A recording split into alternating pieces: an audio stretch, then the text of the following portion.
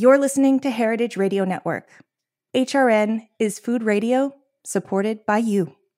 Learn more at heritageradionetwork.org.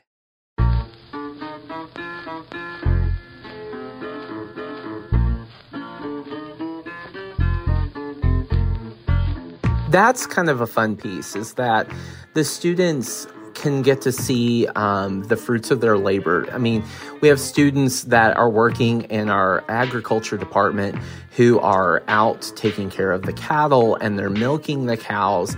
And from there, the students are delivering the milk to our fruitcake and jelly kitchen, where we're making ice cream that is being sold with the fresh dairy product from the agriculture department.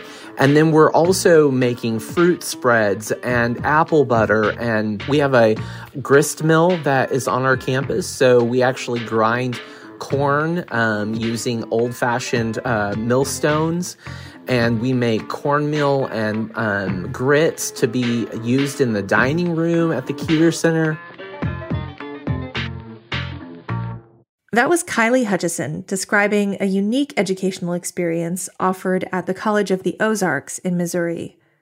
The program that he helps run integrates hands-on learning as a way to teach different facets of the food industry and was recently profiled on HRN's series Eat Your Heartland Out. Relatively few college students are so directly involved in culinary pursuits, but food is an important part of any college experience.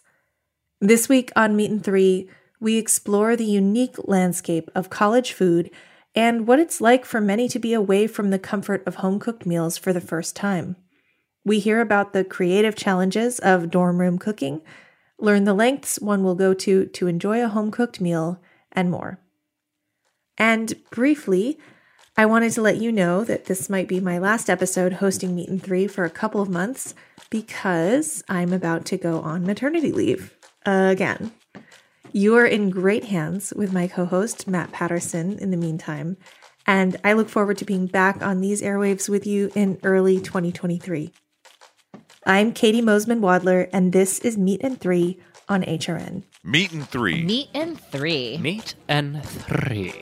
One meat, three sides. Food, news, and storytelling. A square meal. For your ears. Meat and Three.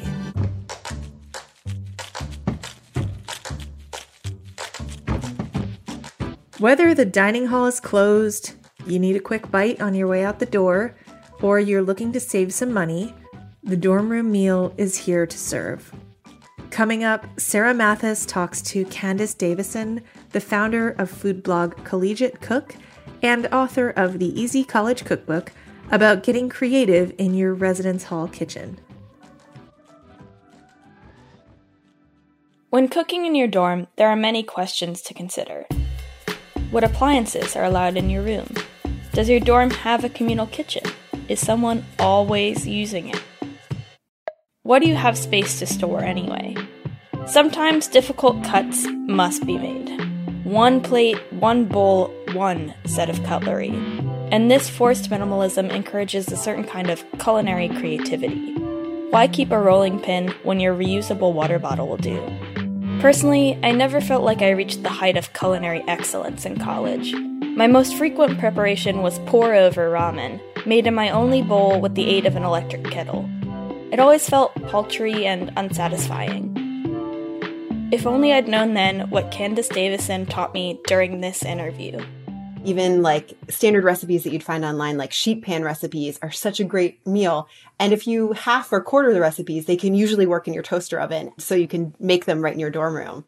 In her Easy College Cookbook, Candace recommends investing in a casserole dish for toaster oven bakes like this, as well as a can opener and a couple of knives. But not too much more in terms of special equipment. And sometimes just getting to know the appliances you have on hand can really elevate your cooking experience. There should be like a little power level button on most microwaves. And if you click that, you can choose a percentage. And often if you dial your microwave's power down to 70 or 80%, you can get a more even cook out of whatever you're cooking. If you reduce the power setting down to 70% and then like stir it every 30 seconds, you can get these amazingly fluffy eggs that you would never expect out of a microwave. But if you're in a real pinch or just feeling bold, Candace discovered that you don't really even need traditional appliances. The surprise hit of the dorm was actually making like grilled cheese and paninis and stuff like that using like a clothing iron. And so we would make sandwiches and wrap them in tinfoil and then stick an iron on top on the ironing board, just like Johnny Depp in that Benny and June movie. And it became this weird hit to like make all different types of melts and stuff. Sensational hacks aside, taking the time to cook in college can be about more than shortcuts or necessities. I feel like cooking in college and even just learning these hacks and stuff, it activated a sense of creativity and productivity. And it was a way to like move away from my screen after staring at a computer all day and like shift my focus. Cooking can be an act of self-care. You can nourish your mind and your body, and it's okay to have fun with it, to rise to the challenge and explore the bounds of what can be accomplished in a mug.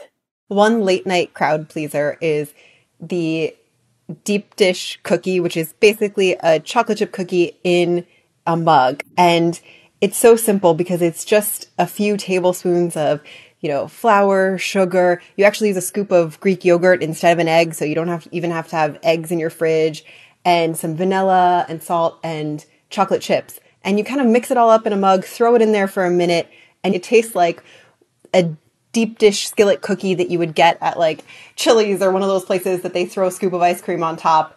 And it's amazingly gooey, and it just takes a few minutes.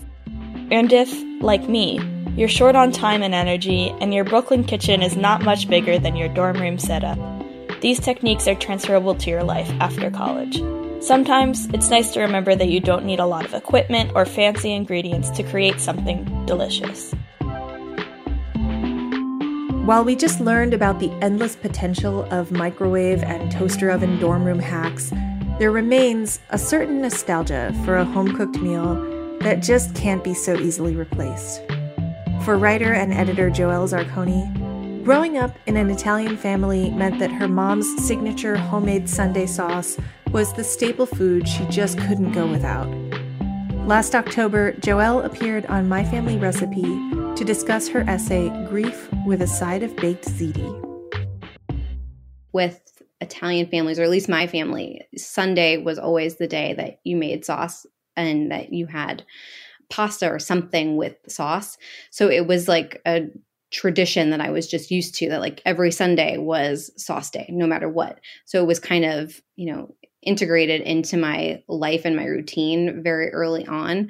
And so by the time that I got to college, I think my mom was worried that I would forget what it tasted like, or that I would be just so homesick without having that home cooked food, because she, made us meals every single day from scratch. Joelle went to college one state away.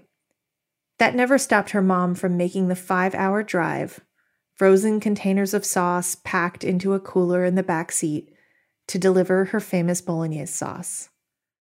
So when she would start to bring me the sauce, she would usually bring, all of these containers, and then we would put them straight into the freezer usually, and because the sauce recipe makes such a large batch. And so I would usually save it, and then, I would defrost a container a week or something. And then I would have it with pasta, every night for dinner, or I would use it with like chicken Parmesan, or, the best a college student can do, I guess, with chicken Parmesan and that sort of thing. And it's kind of funny because it became like a thing that like I was known for, that my mom was known for amongst my friends. Like they would always be excited and like try to come over to make sure that they got sauce when they knew that she had like recently dropped off. Joelle's frozen stash of sauce tied her to her family and her home while living away for the first time. When she moved cross country, her mom swapped her red wine-colored sedan for an airplane seat, arriving at Joelle's door armed with her pot and wooden spoon. In July 2020, Joelle's mom passed away from cancer. Months later, she defrosted the last container of sauce and felt the fresh grief of losing her mother all over again. This home-cooked meal had served as a connection between Joelle and her mom as she left for college and began her life away from home. She was just so sure that the sauce in her cooking was just critical to, my life and happiness. And it was an extension, I guess, of her love. And so felt that if she couldn't be there, like at least the sauce was there. So at least I was still getting, a good meal, or even though I was an adult, right? So I could certainly cook for myself and figure out ways. But for her, it wasn't enough. Like she needed to know that I was getting a good home cooked meal that she had, poured her heart into. Joelle's story of her mom's expression of love through her special sauce gives college food a new meaning. It's a tie to childhood memories and the flavors that connect us to home. By sharing her mom's sauce recipe, Joelle recalls that special connection and keeps her mother's legacy burning bright. We'll be right back with more Meat and Three after a quick break.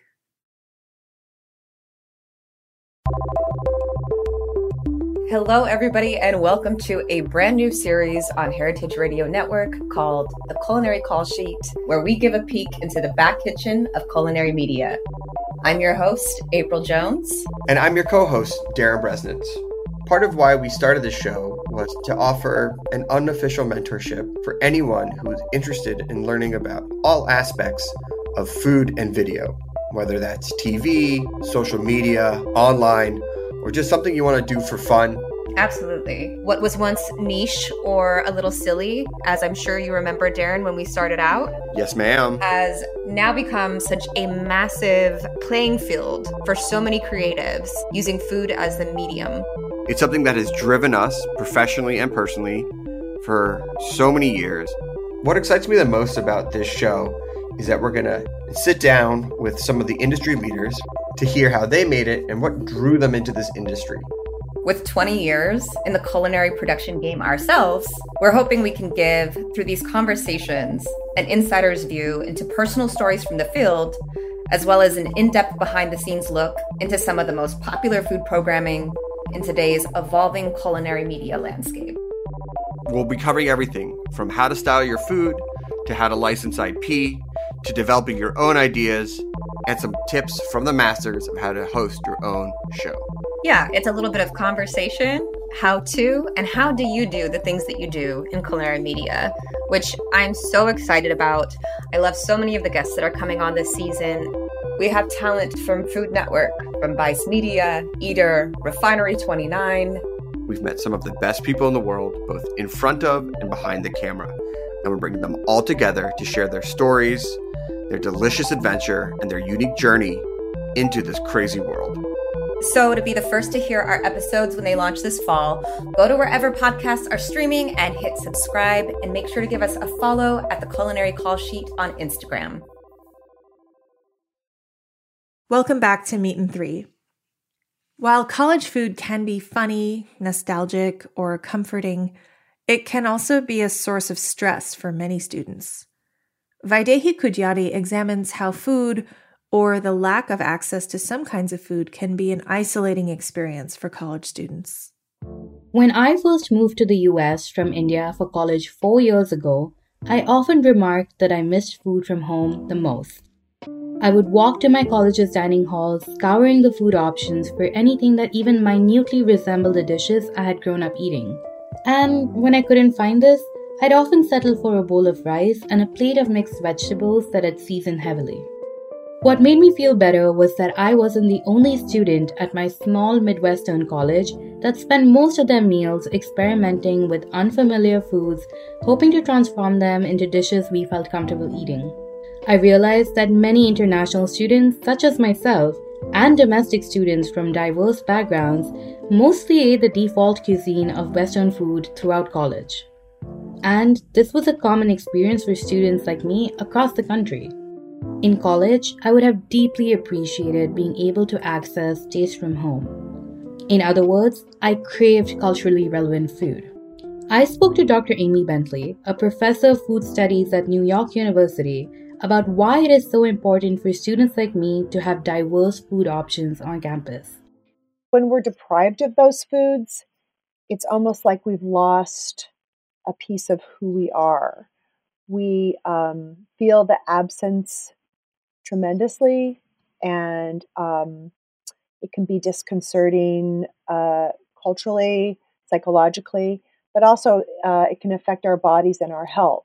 Culturally relevant food has a logic for people, and it's different for different people, of course, coming from different cultures, but it's food they are familiar with, food that's intrinsic to their culture, food that has important social, cultural, familial meanings, basically foods that speak to them in a way that's not just about nutrition and sustenance, but about family, community, comfort, culture. College students are often thousands of miles away from home in a completely unfamiliar place. The disconnect from one's social and cultural environment is only exacerbated by the lack of access to something as central to one's identity as food. You might be eating in a dining hall in a university with foods that don't match up to the ones you're familiar with. The spicing agents don't match up. You might have religious prescriptions against eating certain foods, and those foods are available in the dining hall, and maybe there's not sufficient alternatives to those foods that are taboo for you. And so all of that, just the leaving home, the disruption of the familiar environment, already places stress on a young person. The mental and physical stress that students face when they do not have access to familiar foods can also pervade their daily lives. A California State University study conducted by Dr. Hengshun Ye showed that when students have access to culturally relevant food, their sense of belonging in an academic setting and consequent academic outcomes are generally positive. In other words, access to diverse food has a significant impact on a student's academic success. So, what can schools and colleges do to make sure that their students are getting access to the foods they need? I think universities should try as much as possible to provide at least, a vegetarian option, vegan option, something that would be kosher or halal, or, something that would meet basic religious and cultural dietary restrictions. It could also have a table of condiments. So salsas and kimchi and other cultures' signature spicing relishes that could help spice up that bland plate of rice and beans or, starch and vegetables. And so people could dress it up as they wished according to their cultural taste. And students can be a part of these efforts as well. Some college campuses have food co-ops where students live in a communal setting and they take turns cooking. And this would also be an excellent option for students to present their own cultural foods, to share them with others, but also learn about and try other people's signature dishes. College is an extremely important and demanding experience for young people who decide to go. And these ways of expanding food options on college campuses are necessary for the emotional, physical, and academic well-being of all students.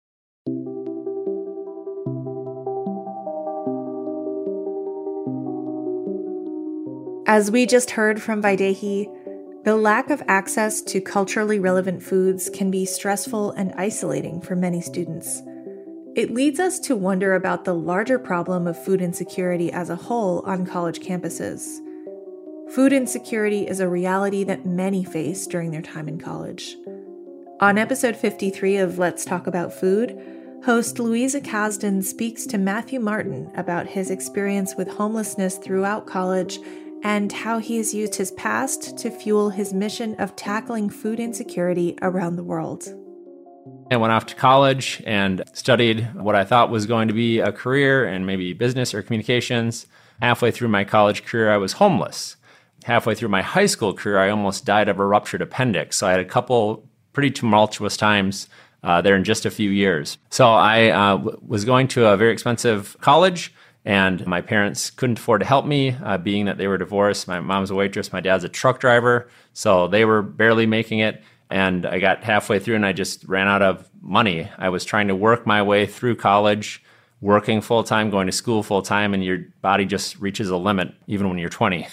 So I just took a semester off, decided it was better to have no expenses. So I just lived out of the trunk of my car and grabbed a couple pizza delivery jobs because I got free food, and I just relied on my friends that I had made in my first couple of years of college to support me with housing, kind of impromptu each night. Unfortunately, Matthew is not alone in this experience. According to a survey conducted by the Hope Center for College, Community, and Justice, around 14% of students attending college experience some type of homelessness and related food insecurity. The difficulty that this adds to one's college experience seems insurmountable. For Matthew, he worked 100 hours a week to earn enough money to make his way back into college. After doing so, he completely changed the direction of his life. Looking back on his time being homeless, he realized so much of his support system had been through the Christians on campus, and from there, he decided to become a Lutheran youth minister.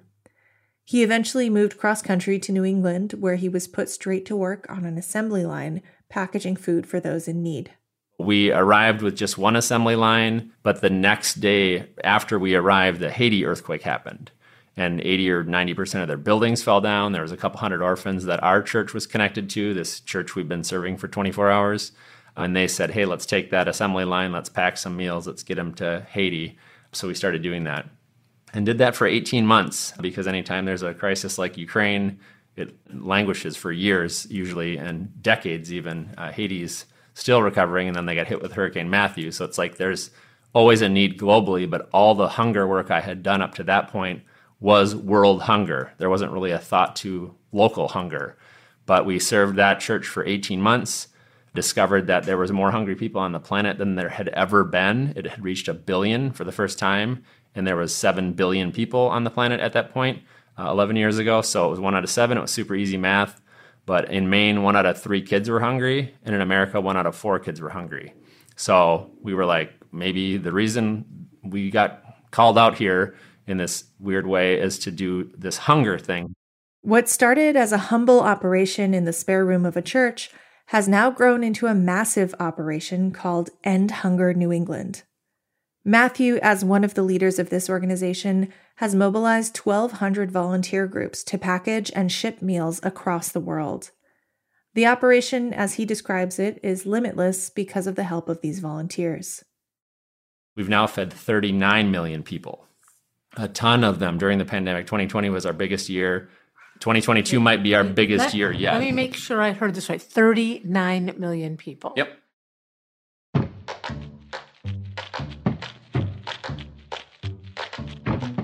That's our show. Thanks for listening. Learn more about the guests and topics from this week's episode in our show notes. Special thanks this week to Rana Rudy, Vaidehi Kudjari, Sarah Mathis, and Aviva Futornik. Meet and Three is produced by Kevin Chang Barnum, Matt Patterson, and me, Katie Mosman Wadler. Our audio engineer for this episode is Matt Patterson. Our theme song was composed by Breakmaster Cylinder. This program is supported in part by public funds from the New York City Department of Cultural Affairs in partnership with the City Council. Meet and Three is powered by Simplecast. Meet and Three is a production of Heritage Radio Network, the world's pioneer food radio station. Learn more at heritageradionetwork.org and follow us at heritage_radio. And please stay in touch. Whether you have a story idea or would just like to say hey, write us at ideas@meetand3.nyc. That's all spelled out.